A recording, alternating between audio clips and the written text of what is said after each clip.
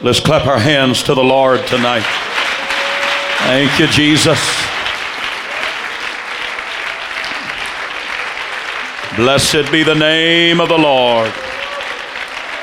Amen, amen, amen. If you'd be seated for just a moment, I want to express my wife and I's appreciation to Pastor and Sister Perdue and this church family for your wonderful hospitality. We appreciate so very much how conscientious and thoughtful that you have been in providing such wonderful accommodations for us. And I mentioned Wednesday night that the church here, Pastor Perdue, provided a honeymoon suite for my wife and I. We are on our 32nd honeymoon. Amen. And after 32 years, we are still on a honeymoon. Well, some of you were wanting to clap your hands, but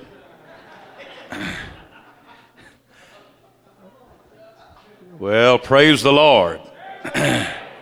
But we appreciate so much the nice room and the suite that was provided for us, and the basket and the bottle of wine, and we have just really enjoyed non-alcoholic sparkling grape juice. Praise God. Amen. We have enjoyed ourselves here at the ACT conference, as we always do. Always enjoy our time that we have to spend with the Perdues.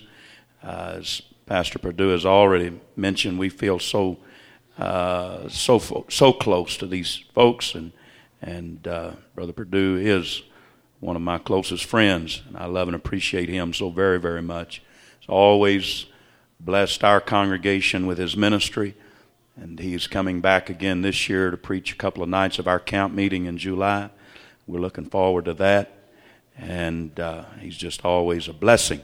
It's so good to be here with all these other ministers.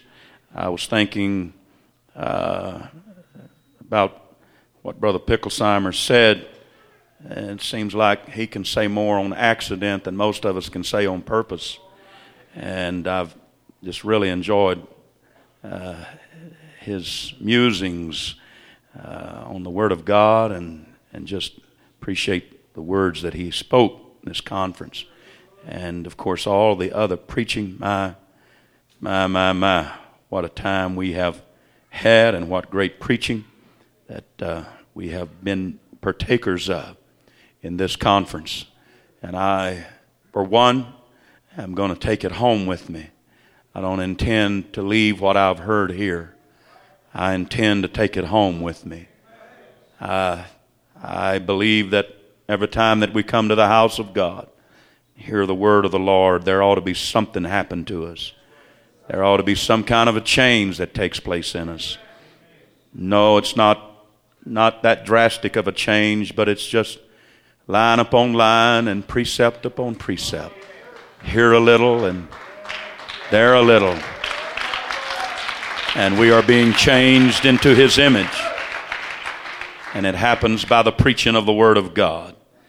Amen. Appreciate so much Brother Davis and his ministry and the good messages that he has preached here at this conference. I'm going to read tonight from the Gospel of Luke, chapter number 15. And I want to begin with the first verse. While you're turning in your Bibles there, I do want to express again how much I appreciate my lovely wife being here with me and coming to this conference this year. I love and appreciate her so very much. And it's also good, always good, to be with Sister Westberg and Marjorie, whom we love dearly. And thank God for them. Luke, the 15th chapter, beginning with the first verse of Scripture. Then drew near unto him all the publicans and sinners, for to hear him. And the Pharisees and scribes murmured, saying, This man receiveth sinners, and eateth with them. And he spake this parable unto them, saying. And everybody say amen. I want to preach to you for a little while tonight about the relationship of the church to sinners and backsliders. Would you pray with me and let's ask God to talk to our hearts tonight. Precious Lamb of God, we need to hear from you right now, Lord. God, you know the need of every heart, every soul, of every individual in this house. Oh, help us tonight. Touch us with your Spirit, Lord. Speak to our hearts. Touch every soul in this room. In the lovely name of Jesus, I give you glory. I give you praise, oh God, in Jesus' precious name. Hallelujah. Hallelujah. Hallelujah. Thank the Lord in Jesus' name. Amen. And you can be seated.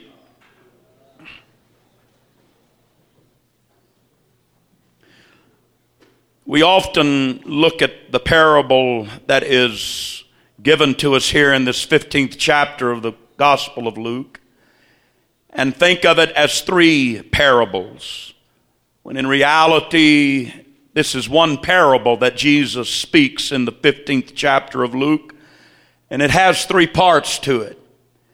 And it becomes, or should become, obvious to us in the verses of Scripture that we have read as a text tonight, the reason why that Jesus gives us these parables.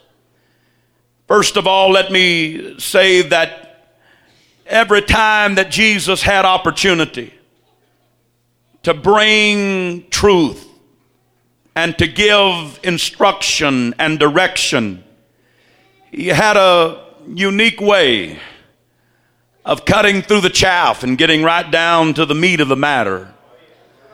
When a man would come and give him a compliment and say, "Oh, Master, we know that you are from God. For no man could do the miracles that you do except God be with him." Jesus simply said, "Sir, Nicodemus, you must be born again. For except a man is born of the water and of the Spirit, he cannot enter into the kingdom of God." Nicodemus was a ruler of the Jews. He was a religious man. A little further down in that 3rd chapter of the book of John, Jesus even made the statement concerning Nicodemus, "You mean that you're a ruler of the Jews and you don't know these things? You mean that you call yourself a religious man and you don't know that you've got to be born of the water and of the Spirit in order to enter into or see the kingdom of God?" But that's just one example of the way that Jesus had of bringing truth home. And in these verses of Scripture, in Luke the 15th chapter, the question is presented, or actually there is a statement that is made concerning Jesus, and in truth it's a criticism. The Pharisees and the scribes murmured, saying, "This man receiveth sinners and eateth with them." These were again religious folks, but they were a long way from the truth. And Jesus, when he spoke, had a way of drawing people to him. The multitudes came to hear what Jesus said.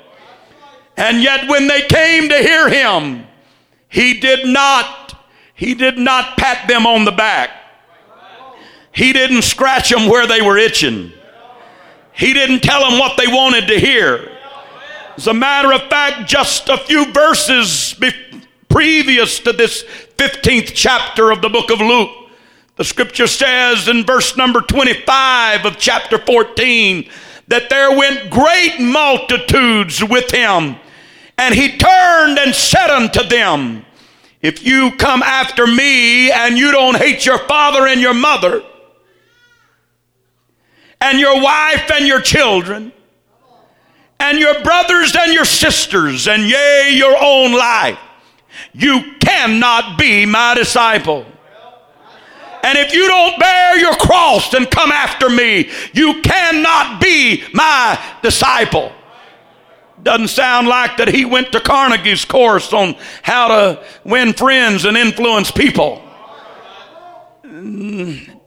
Bishop Westberg, I heard him say many a times, they call it negative preaching, but he said it's negative preaching that produces positive results. And Jesus had a way of letting folks know, hey, if you want to live for me, there's going to be some sacrifice involved.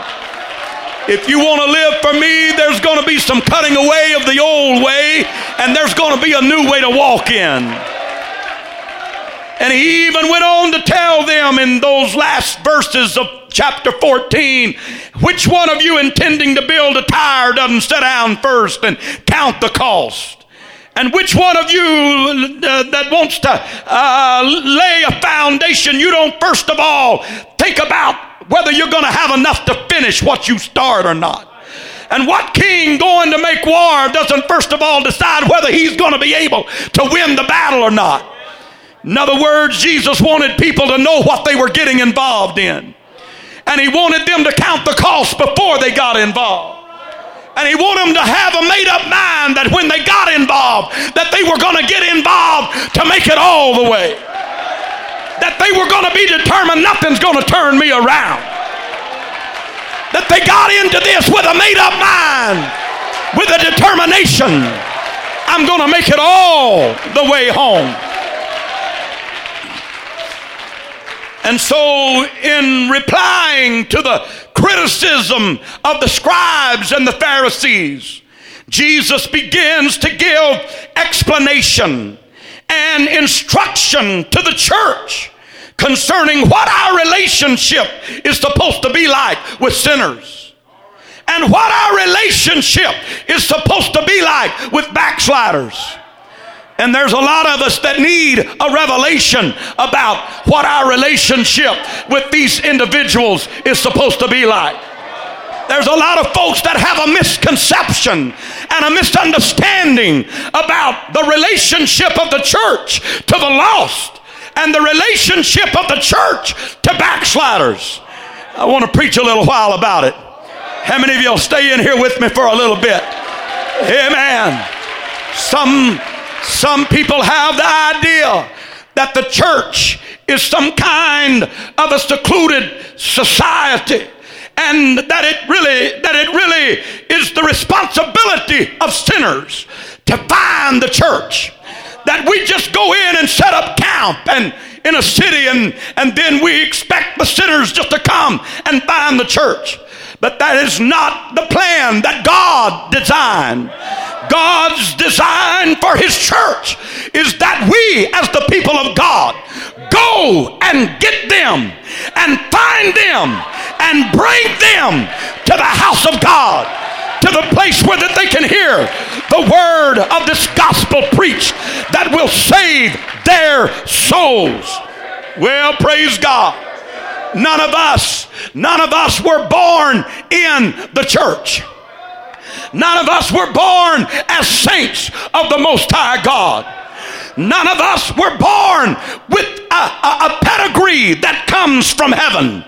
But we were all born in sin and shapen in iniquity. It was in sin that God found every one of us. And the plan of God, the very heartbeat of God, is that he is interested in sinners. He has come to seek and to save that which was lost. John chapter 1 and verse 1 says, in the beginning was the Word, and the Word was with God, and the Word was God.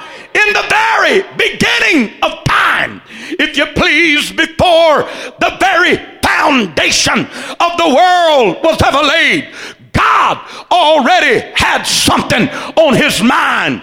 We know that word in John 1 and 1 comes from the Greek word logos, which means the mind of God, the idea, the concept.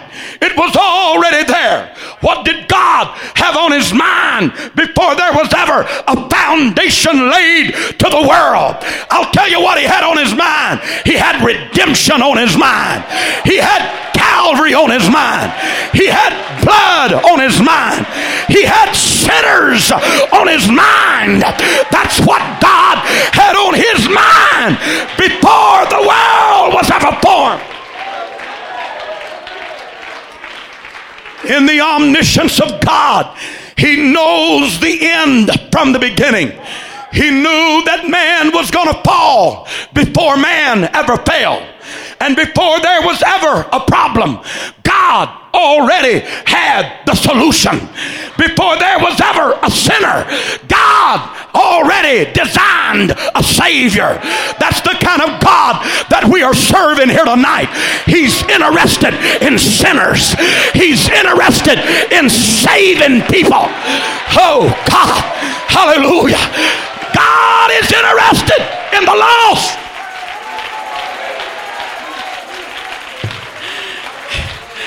He's so interested in the lost that he said, what man of you, having 100 sheep, if he lose one of them, doth not leave the 99 in the wilderness and go after that which is lost until he find it?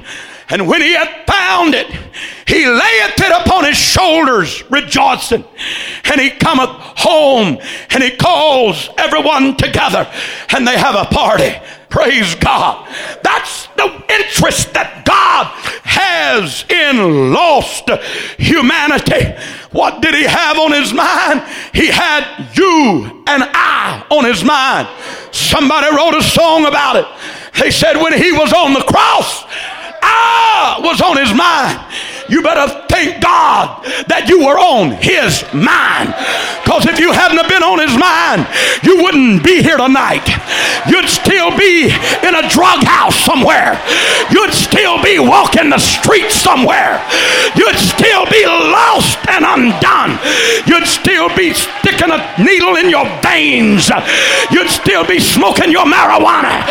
You'd still be drinking your booze. You'd still be living a horrible life of sin and ungodliness.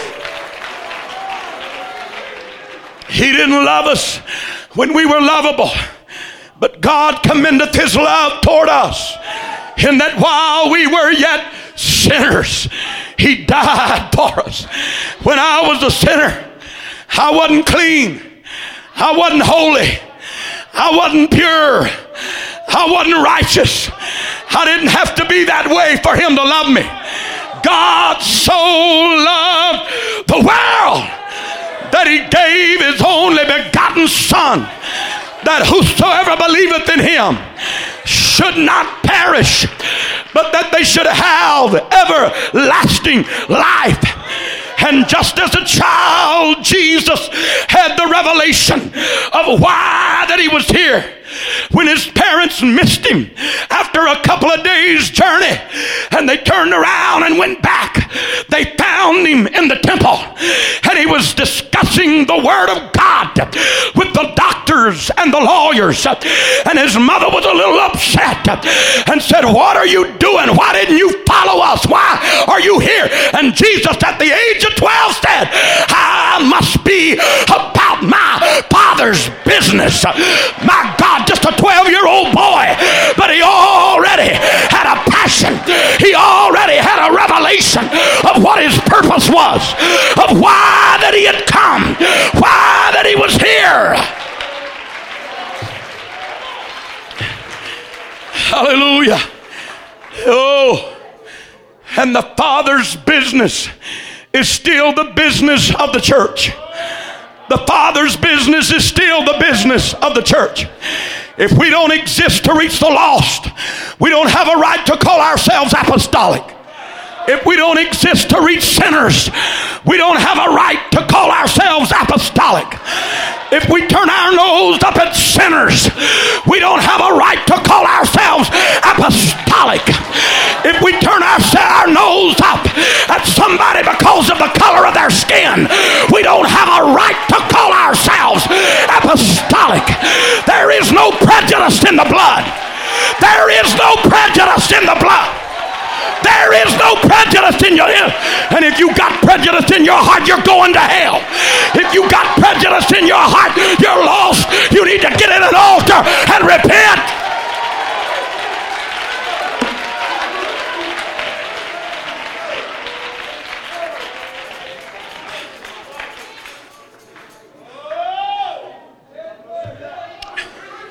Everywhere that Jesus went, he had one thing on his mind. It was witnessing. It was reaching. It was proclaiming. It was testifying. Everywhere that he went, he was looking for a soul. And all the extremes that God will go to find one sinner. The extremes that God will go to find one sinner. To save one lost soul.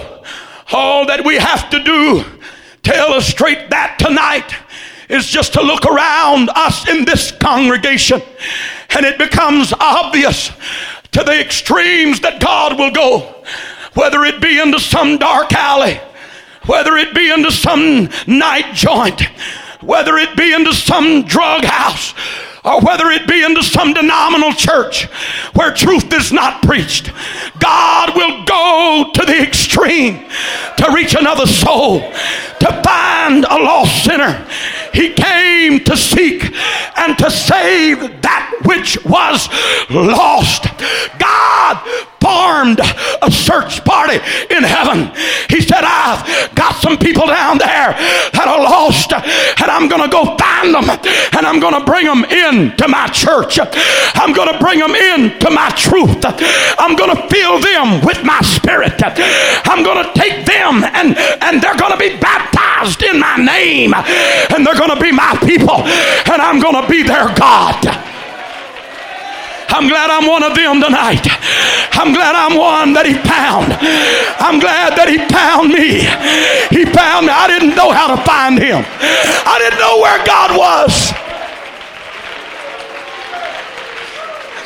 You didn't find God. He found you. You didn't find God.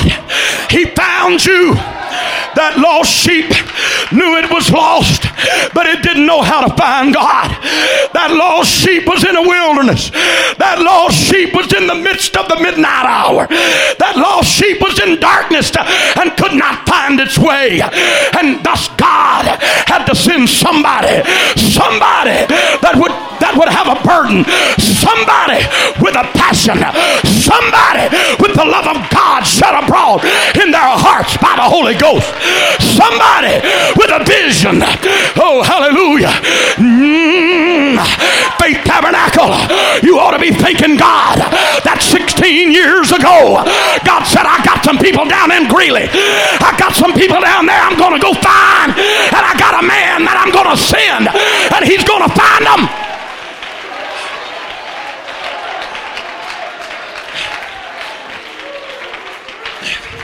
I don't have to tell this congregation tonight that your pastor has a passion for the lost.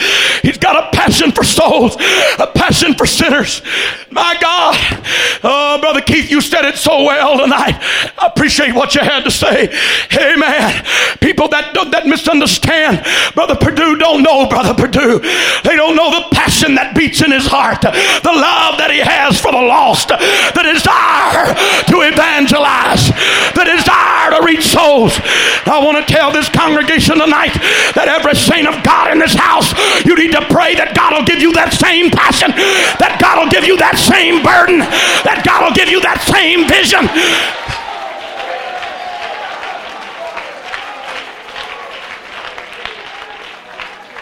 Oh God.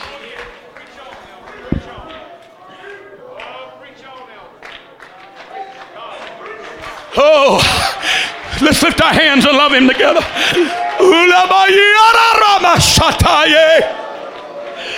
Hallelujah.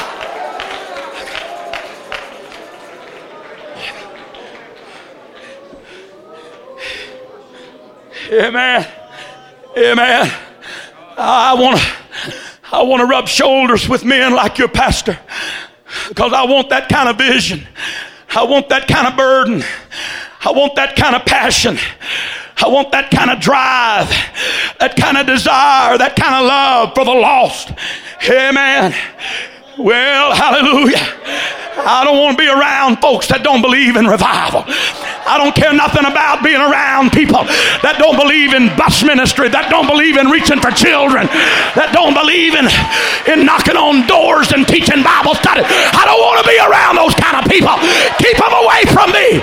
I don't want that negativism. I don't want that negative attitude in my spirit, but I want to have a burden for the lost.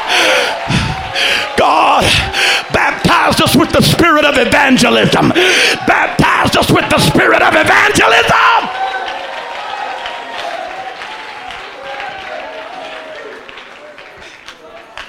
Amen. Hey, we need the spirit of evangelism. I said we need the spirit of evangelism. When I remember when I was younger, and if I was going to choose up, if I was a captain on playing football out behind the church,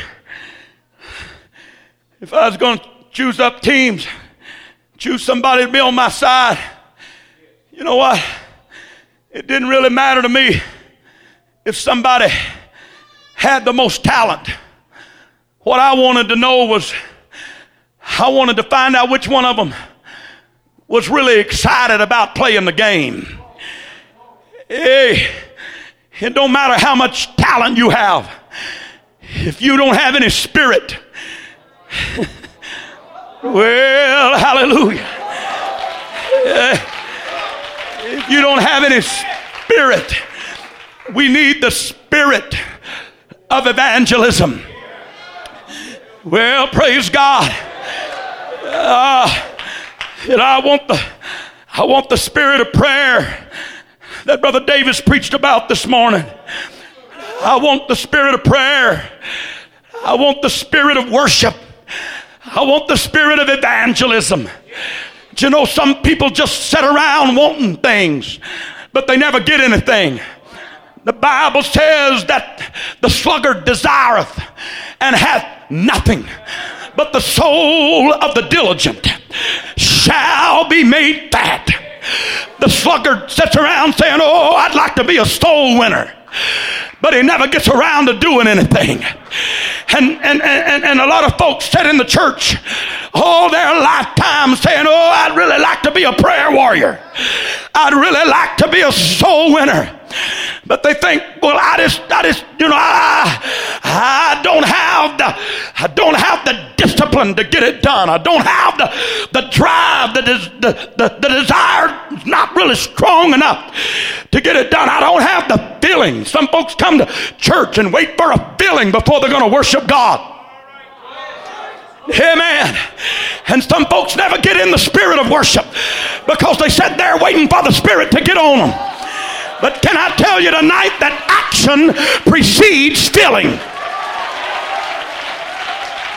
Action precedes feeling. You can sit around wanting something all your life and you're never going to get it until you take a step of faith. Until you take a step of faith. No.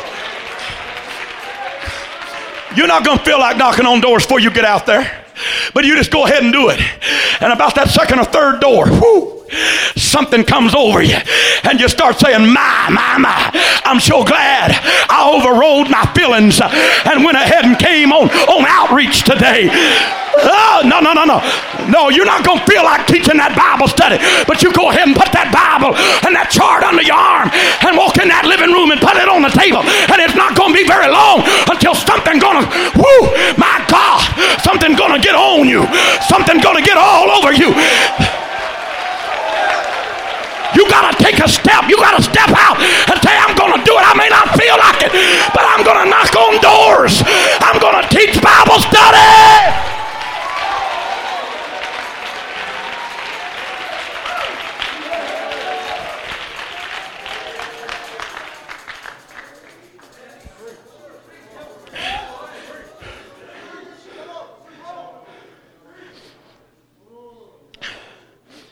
Jesus sent out polite little invitations, and they all with one consent began to make excuse.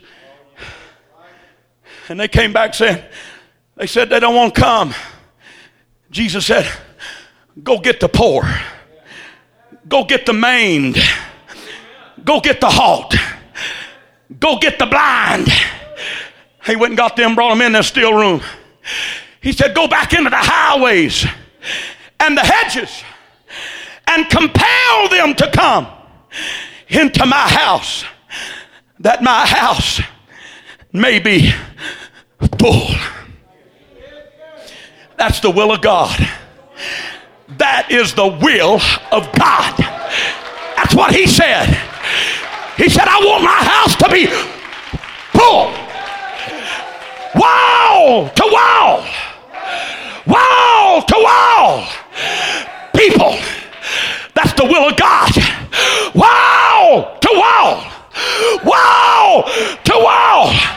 People. That's the will of God. That is the will of God.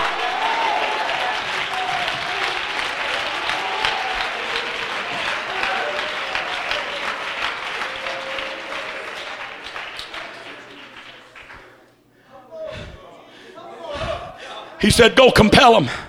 Compel them. I don't know what he meant. I don't think he meant take a 38. I don't think he meant take a knife, put it to their throat, and get them to come. But he did say, compel them. Compel them. Compel them. Amen.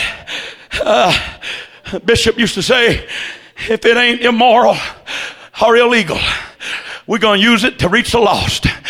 If it's not immoral or illegal, we're going to use it to reach the lost. Amen. I know we can come under a lot of criticism, but you know what? We got to consider the source and just go ahead and do the work of God anyway. Consider the source and go ahead and do the will of God anyway. Anybody that criticizes outreach, anybody that criticizes bus ministry,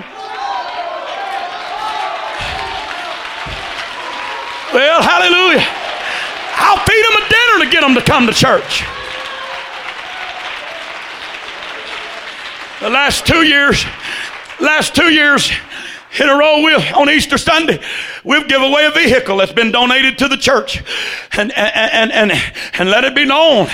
Amen. Come on, we're going to have a drawing, but in order to get in the drawing, you got to fill out a visitor card, and we're going to draw the name out of the visitor cards.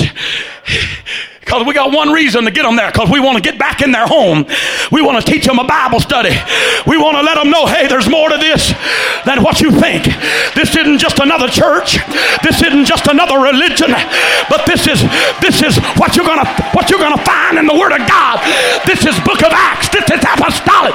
This is what you've been looking for. I'm telling you, this is what the world is looking for. The world ain't looking for another dead church. The world ain't looking for another religion. The world is looking for what you and I have. Jesus said, if you only knew the gift of God and who it is that saith unto thee, give me to drink, you would have asked of him. If this world only knew what we had, there wouldn't be enough room in the parking lot to hold all of the sinners that would be here wanting the Holy Ghost.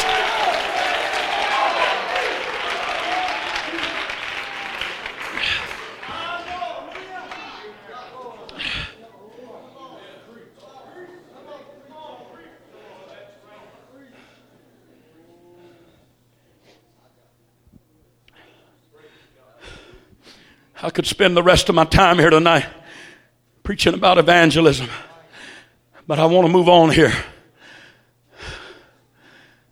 Jesus went on to say in verse number 8, either what woman having 10 pieces of silver, if she lose one piece, doth not light a candle and sweep the house and seek diligently till she find it.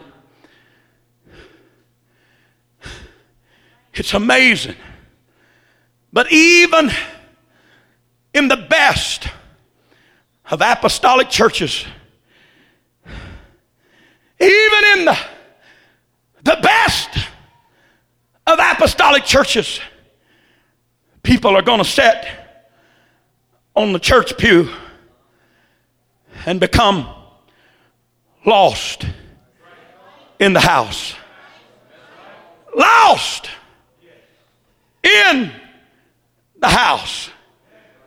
This is somebody that has repented. They have been baptized in Jesus' name. They have received the gift of the Holy Ghost. And when we come into the kingdom of God, we come into the house for service. We come into the church to be used of God. We become God's currency. He says, you're silver in my hands. I'm going to use you for my clothing. I'm going to use you in my kingdom. But in this case, the coin becomes lost in the house. And when you get out of circulation, you're not of any value to the church anymore. When you get out of circulation, even though the face value still is the same, yet the usefulness is gone, because you can't spend something that you don't have. And when you're lost in the house, oh, how important you are to God. But yet at the same time, you have become useless to God. Good for nothing. Just what he was talking about at the end of the 14th chapter, when he said, salt is good, but if the salt have lost its savor, wherewith shall it be seasoned? It is neither fit for the land nor yet for the dunghill, but men cast it out. He that hath ears to hear, let him hear. When God brings us into his church, he brings us into his church to be seasoning to the church. Seasoning to the church. Salt that brings flavor to whatever it's put on. No, I've never heard anybody say, man, that sure is good salt. But I have heard a lot of folks say, hey, would you pass the salt? Woo, because these taters need some salt on them. These green beans, somebody forgot to salt them. I don't care what it is, friend. If it ain't got no salt on it, it ain't much count. And if the salt has lost its savor, it's good for nothing. I don't care if the salt has lost its savor. You can put all the salt you want on it, but it's still good for nothing. God didn't bring you into the church to be a drag on the church. God didn't put you in the church to become something bland. There is no room for blandness in the kingdom of God. There is no room for blandness in an apostolic church service.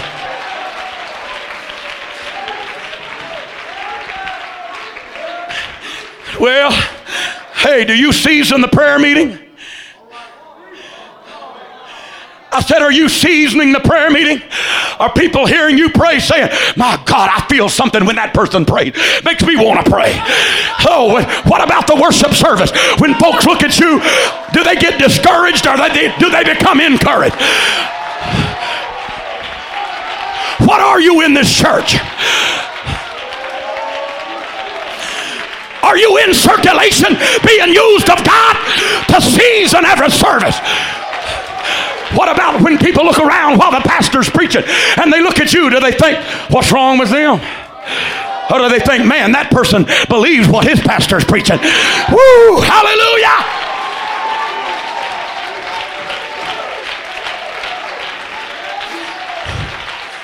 I'm telling you, you can get lost in the house. You can become lost right here on an apostolic church pew. And oh God, what a shame, and what a tragedy that people are going to go to hell off of apostolic church pews. with an apostolic pastor, with a man of God in their lives, with a man that's preaching to them, loving them, reaching for them. My God. And I want to tell you something about a true apostolic church. A true apostolic church will never be content with a coin lost in the house. Never, never, never. Say, oh, pastor, why don't you get off my back? No, you don't want that pastor to get off your. God, why don't you leave me? You don't want God to leave you alone. Church, leave me alone. No, you don't want the church to leave you alone. I'll tell you what we're going to do. We're going to light a candle. We're going to light a candle. We're going to light a candle. We're going to preach to you. We're not going to let you sit here backslid. We're not going to let you sit here lukewarm. We're not going to let you sit here indifferent.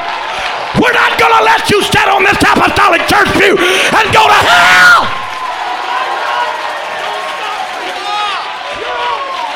We're going to light a candle.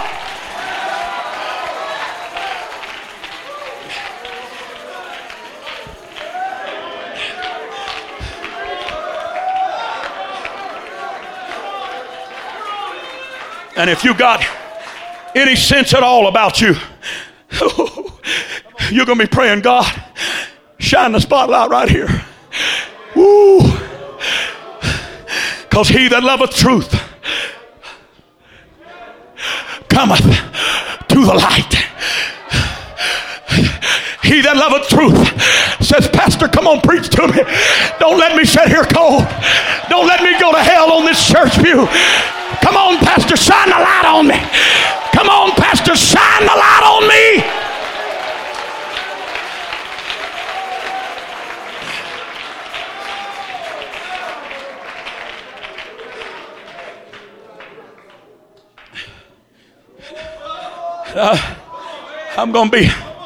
I'm just going to be open here and honest with you tonight. One of the things I love and appreciate and respect about your pastor so much is because every soul in his care, I've watched it, I've witnessed it. I've never even said anything to him about it, but I've taken note and I'm learning from it myself, Brother Perdue. But I'm telling you, he's on the phone calling them. If they're not here in church, if there's something wrong, if he feels something in the spirit, I'm telling you, he's on their trail right now, right now, right now. You know it's the God's truth. You know it's the God's truth. And if you don't appreciate a man of God like that, something wrong with your head. Something wrong with your head.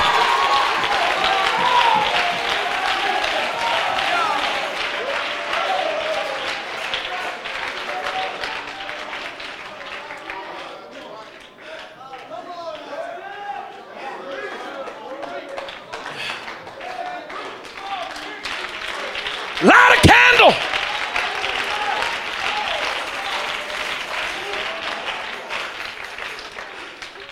Sweep the house and seek diligently till she find it. Whew, my God. No. We're not going to let you sit here and go to hell. No. Everybody in this house going to get involved, not just the pastor. Every saint of God's going to get involved. Oh, yeah. We're going to be saying, come on, brother. Let's go down to the altar and pray tonight. Woo, hallelujah. Oh, yeah, we're going to be gathering around you down here in these altar stands. Come on. We're going to make it. Come on, we're going to make it. Come on, let's live for God. Come on. Oh, we come too far.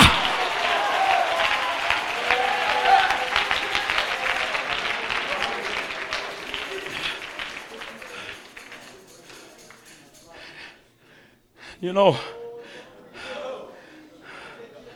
my wife goes to cleaning house. You better get out of the way. Hey, man. Brother Yarbrough, I say see you later, babe. Because when she goes to cleaning, Brother Stills, I mean, it's thorough. There ain't nothing left unturned. I come back home and the couch is over here. How in the world did this little girl put that big couch and the chairs over and the bed? And you better have a nightlight on at night when you get up to go to the bathroom, because something's going to be in the way that wasn't there.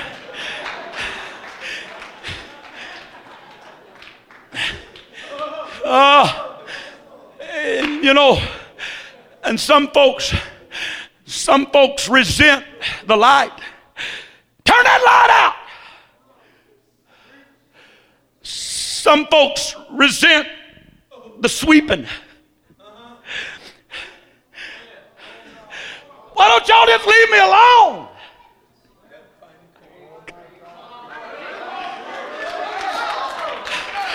I gotta tell you again, you don't want to be left alone.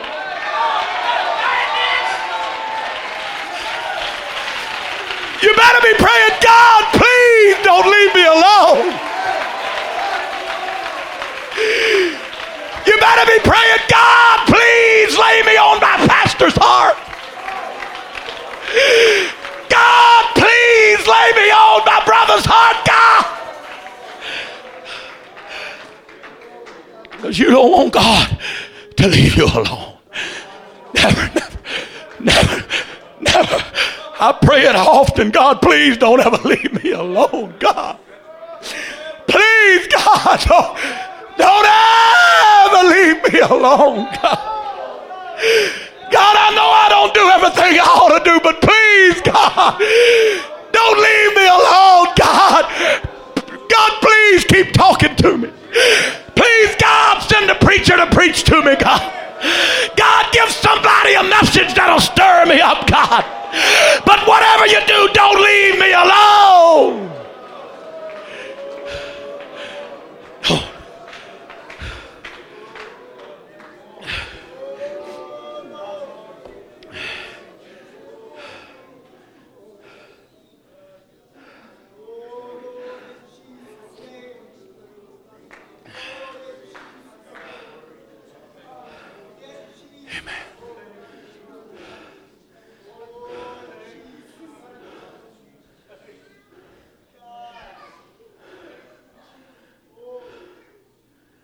But eventually, somebody says, I don't have to put up with this no more. I'm out of here. I'm leaving.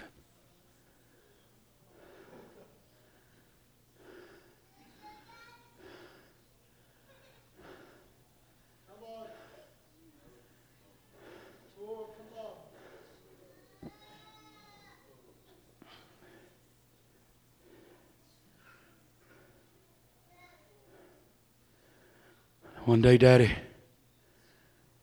calls his son in. He says, boy, I want you to go down to that South 40 and plow the field today. Don't come back till you get the job done. And the boy starts walking down the trail to the South 40. Resentment building in him. Finally, he turns around, walks up, back up, round the barn. After a while, Dad says to one of the servants, go down there to that South 40 and check on Junior. He's been down there all day. Take him a little lunch. The servant goes and comes back after a while. Says, Master, your son's not down there. I saw the mules hitched to the plow about halfway down, just standing in the trail. I hadn't seen your boy anywhere around. And Dad goes out and rings the dinner bell. It's not quite dinner time just yet, but everybody knows the signal. All the hands come in from all over the farm Dad gathers them around and says, listen, Junior's missing. I don't know where he's at. I think he's here on the farm somewhere. But we got to find him. I want everybody to just quit working right now. Don't go back to your job till we find Junior. Everybody spreads out all over the farm looking for Junior. Little bit, Dad gets an inspiration. He walks out to the barn, walks inside, looks up at the hayloft, reaches up and grabs a rung of the ladder and makes his way up. Gets up there in the hay, starts looking around, and sure enough, over there and behind some bales of hay, there's Junior laying there sound asleep. Dad reaches down and shakes him. Says, hey boy, wake up. Man, son, what are you doing? What are you doing up here in this hayloft? Don't you know there's work to be done? Son, do you know that we've stopped everything looking for you? The whole operation of this farm's come to a screeching halt because we're all concerned about you. We're all out looking for you. We knew you're still here on the farm somewhere. And son, don't you realize how selfish it is of you to shirk your responsibility and to be up here sleeping in the time when we ought to be out working? Now listen, boy, you get out and you get out there and you get to plowing, and don't you ever let me catch you up here in this hayloft sleeping when you're supposed to be out there working. Junior don't take it too well, and he lets resentment build for a couple of more days.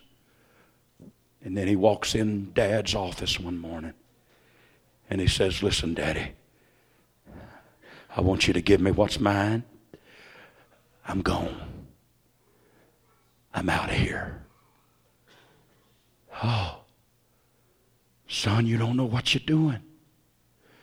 I don't want to hear no more preaching. Don't preach to me no more, Dad. I know what I'm doing. Give me what's mine. I'm gone. And the boy walks out the door.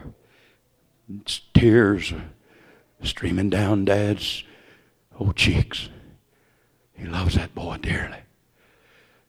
But the boy walks out down the road. Dad watches him off in the distance. And the boy goes into a far country. And he joins himself to the citizens of a far country. And he thinks, man, this is the life. I got all these friends.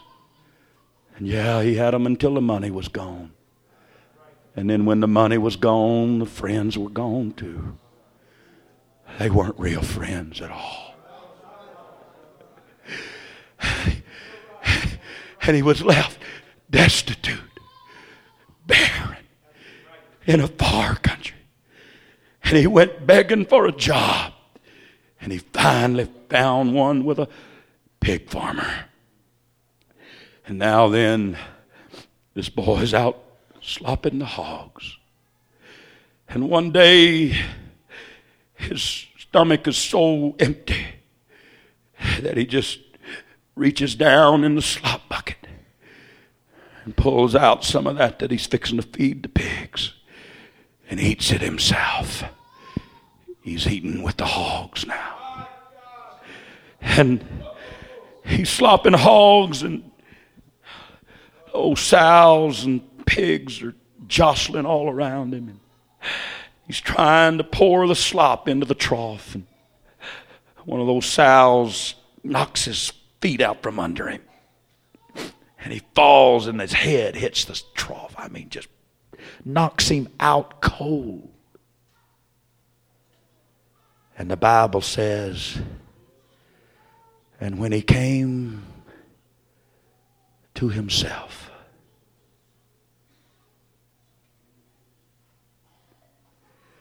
I'm just reading between the lines. I want to tell you something. If you backslide, you need some kind of knock on your head, because you done lost your mind. You done lost your mind. There's no excuse in the world for backsliding. There is no excuse in the world for backsliding. There is no excuse in the world for backsliding. None. None. Tell me one good reason to backslide. Give me one good reason for backsliding. That's what God said. Come on, testify against me if you will. Come on and tell everybody what I've done to you that makes you want to turn your back on me. Come on and tell everybody how I mistreated you that would make you want to walk out on me and leave me. He said, be astonished and be horribly afraid, be amazed. Have you ever heard of such a thing? He said, these people out here, these heathen folks that worship these gods that they carry on their shoulders and set their gods up. They made their gods with their own hands. They got eyes and they can't see, and ears and they can't hear. And they got a mouth and they can't speak, and they got hands and they can't do anything with them. But he said they'll come back and worship that God day after day and week after week and month after month and year after year and never change their God. But he said, my people have committed two evils. They have forsaken me, the fountain of living waters, and they have hewn themselves out cisterns, broken cisterns that can hold. The most ignorant thing that any of us could ever do would be to walk out on God.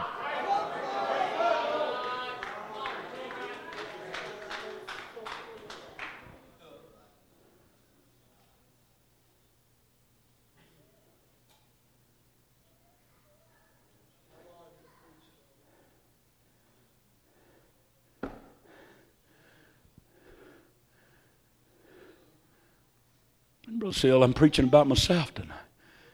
I got the Holy Ghost when I was 12 years old. When I was about 14, I backslid. Walked out on God. But thank God I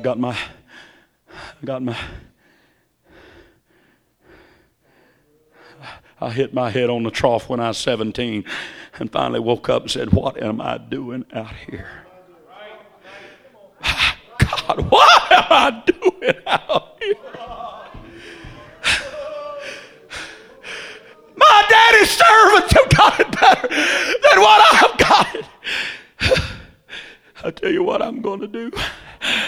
I'm going home.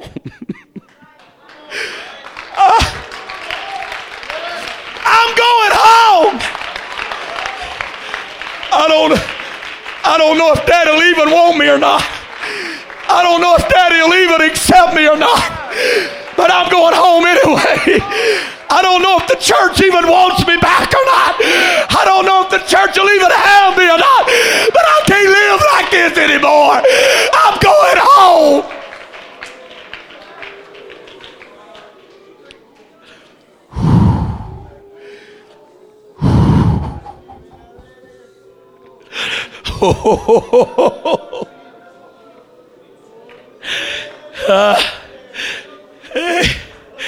Hey, that boy had a change of attitude. You hear me?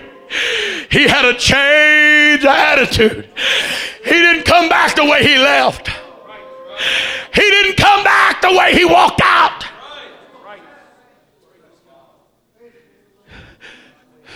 Let me preach a little bit here long. Amen. Y'all going to stay with me a little bit longer here? Hey, that boy didn't come walking back down that road with that swagger in his step. He didn't come walking back down that road with a snuff can in his hip pocket. He didn't come walking back down that road with his sleeves rolled up halfway between his elbows and his shoulder. He didn't come walking back down that road with his britches hanging down on his hips. He didn't come walking back down that road with pork chop sideburns and a mustache and a goatee. No. No, if he'd have come walking back down that road like that, Daddy would have said, son, what are you doing here? What are you doing here? Looking like you're looking.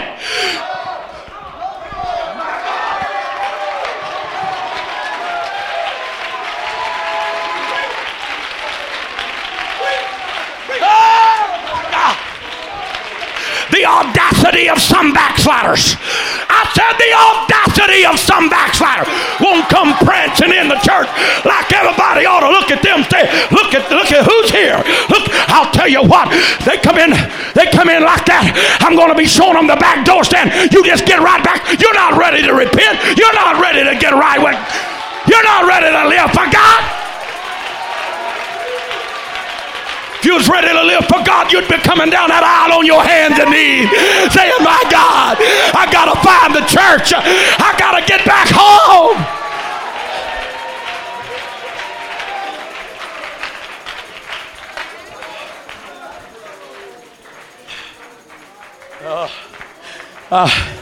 I'm sorry, I got to deliver all of this tonight. Amen. Sit down.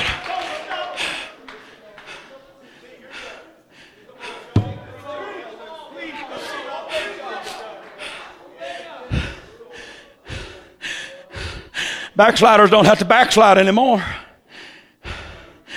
They just change churches.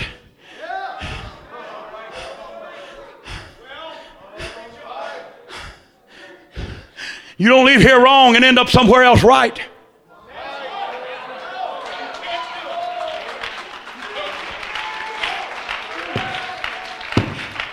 I want to tell you, I hate that. Now, I don't know what they call it around here. But in Kansas, it's the Social Rehabilitative Services, SRS. You know, social services. If you whoop your kids, we're going to take them away from you.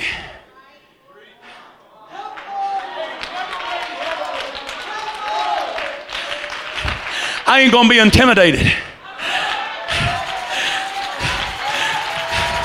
When my kids needed a whooping, I said, you get in there and lay over that bed. I'm getting the belt.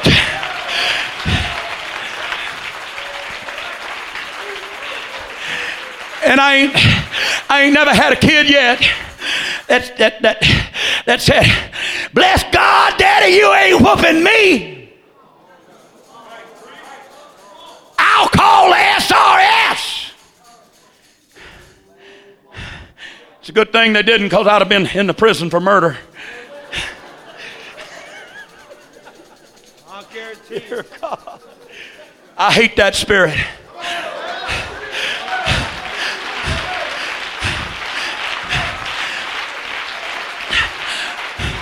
My wife and I set up many a night with them babies. My wife and I worked our fingers to the bones to provide clothes for their back and food to put on their table. We did everything we did everything possible to give them a good living. To give them a good living. I won't tell you, it takes somebody mighty ungrateful. It takes somebody mighty ungrateful to walk out on a good church. It takes somebody mighty forgetful to walk out on a good man of God. It takes somebody. Oh my God.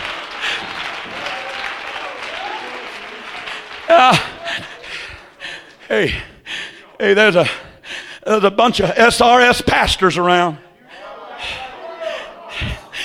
Oh, you poor thing. You being abused and mistreated. Come on over here. We'll treat you right. We won't whoop you over here. You devil. I said that ain't nothing but a devil. Double-barreled devil.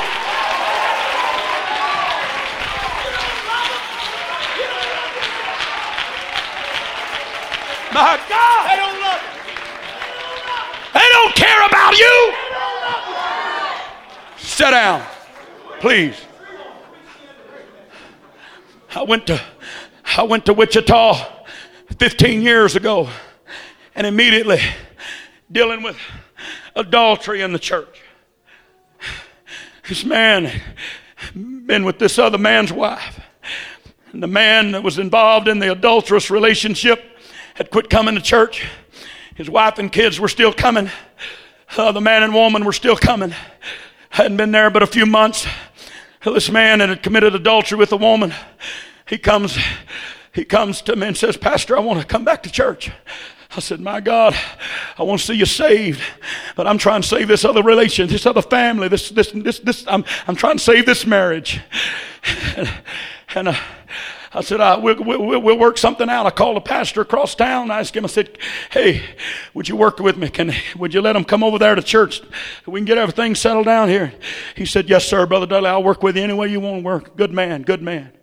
And his brother assists Brother Davis up in Ohio now. But they went over there, and it wasn't but a few weeks until some other folks from another church kept working on them, pulling at them, until finally one Sunday morning they went to church, another church in the Wichita area.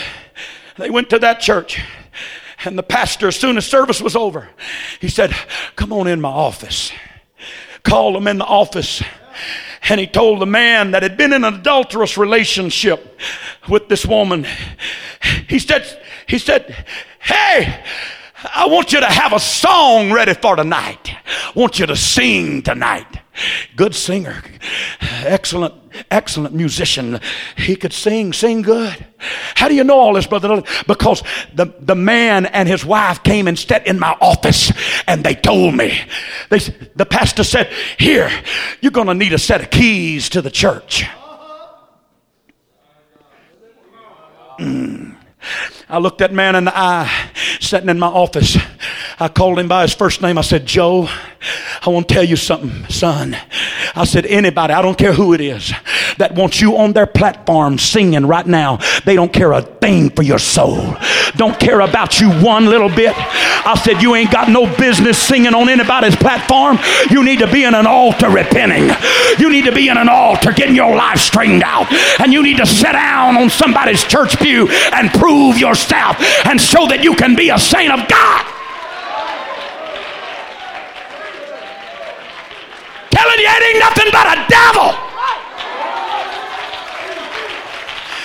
Any preacher trying to pull you out of here to some other church, telling you, "Oh, that pastor, he's mean." Lying, false prophet, lying devil. Amen.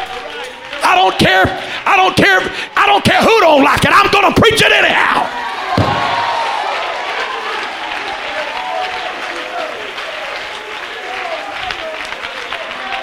You better thank God for a man of God that won't be intimidated. Because there's a lot of preachers getting intimidated, Brother Picklesheimer. They don't want to preach it anymore. They won't tell it like it is anymore because they're afraid of the pastor across town. But any man worth his salt and that has any love for your soul is going to preach it whether you like it or not. Gonna tell it like it is.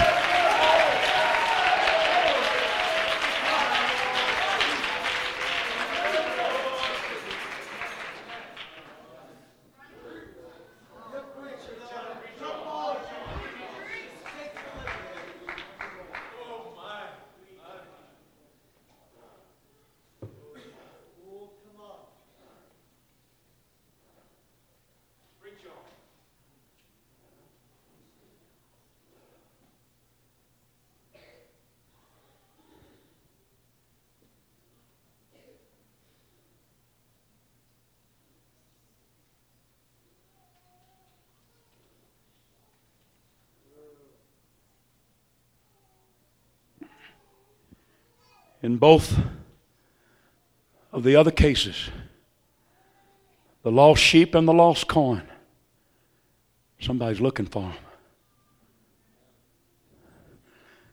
But nobody went looking for the lost son.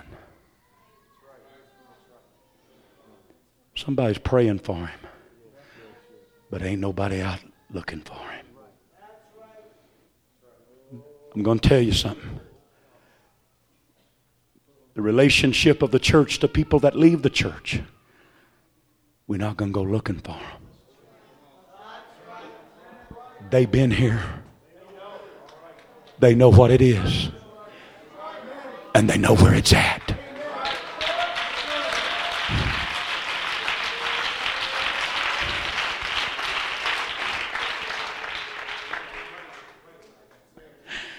And there ain't nobody to blame for them leaving.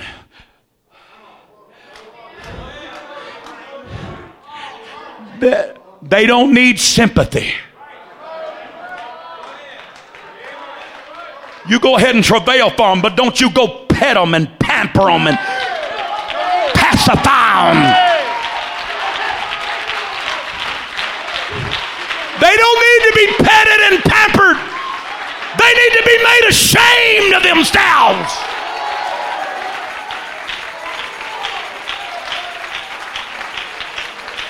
We're not going to pet and pamper backsliders because they're not our heroes. You hear me, young person? A backslider is not your hero. A backslider is not your hero, young lady.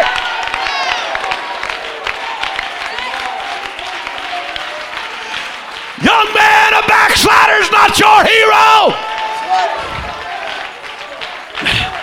I'll tell you who our heroes are. It's these that are here that have lived for God. They've been faithful. They've walked with God through the midnight hour, through the storm, through the trial, through the rain. No matter what come the trials of life.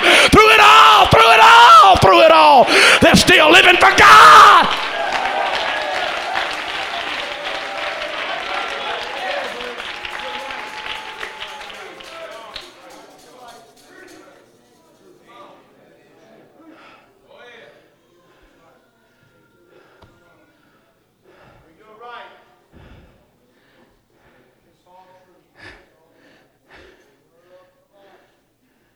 No. I want to tell you something. If some backslider comes walking in here with that cocky attitude, you ought to ignore them.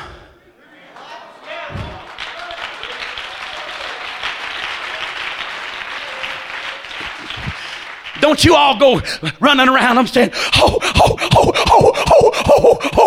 we're so glad you're here. No, we're not glad they're here if they got that kind of attitude.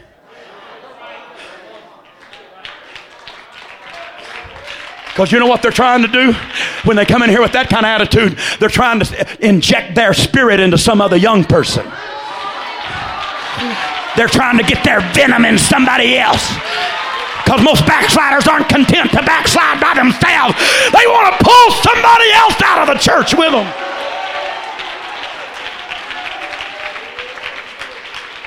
And don't you think that man of God's mean when he says, get on out of here. We don't want you here. Your attitude hadn't changed. Your attitude's not right. Your spirit's not right. You're still full of pride. You're still full of an arrogant spirit. You're not ready to live for God.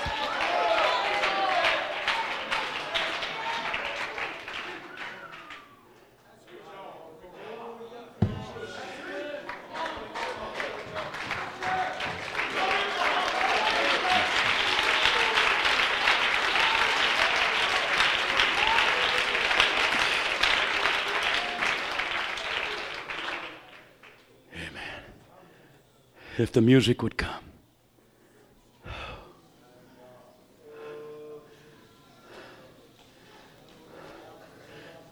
I want you to listen. The point Jesus made in each aspect of this parable is that when they come with the right attitude, our arms are going to be open. And we're going to rejoice. That boy came back. You read the attitude he came back with. Oh, I've already preached about it here. You read that attitude he came. And Daddy said, go get the calf and kill the calf because we're going to have a party. And they went to rejoicing because that backslider came back home with the right attitude. He is ready to do whatever the pastor said. He is ready to submit. He is ready to say, it don't matter what I have to do. I'll plow the south 40. I'll plow the north 40. I'll plow the west 40. I'll plow the east 40. Just give me a hoe. I don't even have to have a mule and I don't have to have a plow. Just give me a hoe. I'll go do it by hand. Just let me be in the church. Just let me be in the church. Just let me be in the church. Hey, somebody here tonight needs to come on home with your attitude right. Somebody here tonight needs to step out from where you're at right now and come on down here and say, I don't know whether y'all really want me or not, but I'm coming home. I want to live for God.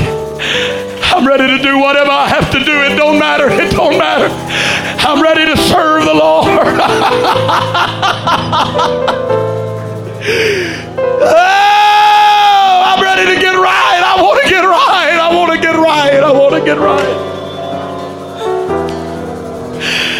I want to get right. I want to get right. I want to be right with God. I want to be in right relationship with the church. Oh, yeah. Come on, sinner. Come on, backslider. Come on and seek the Lord. Come on and get your heart right with God tonight. Come on, that's right. Come on, young person. Come on, young lady. Come on, young man. Come on home. Come on home. Come on home.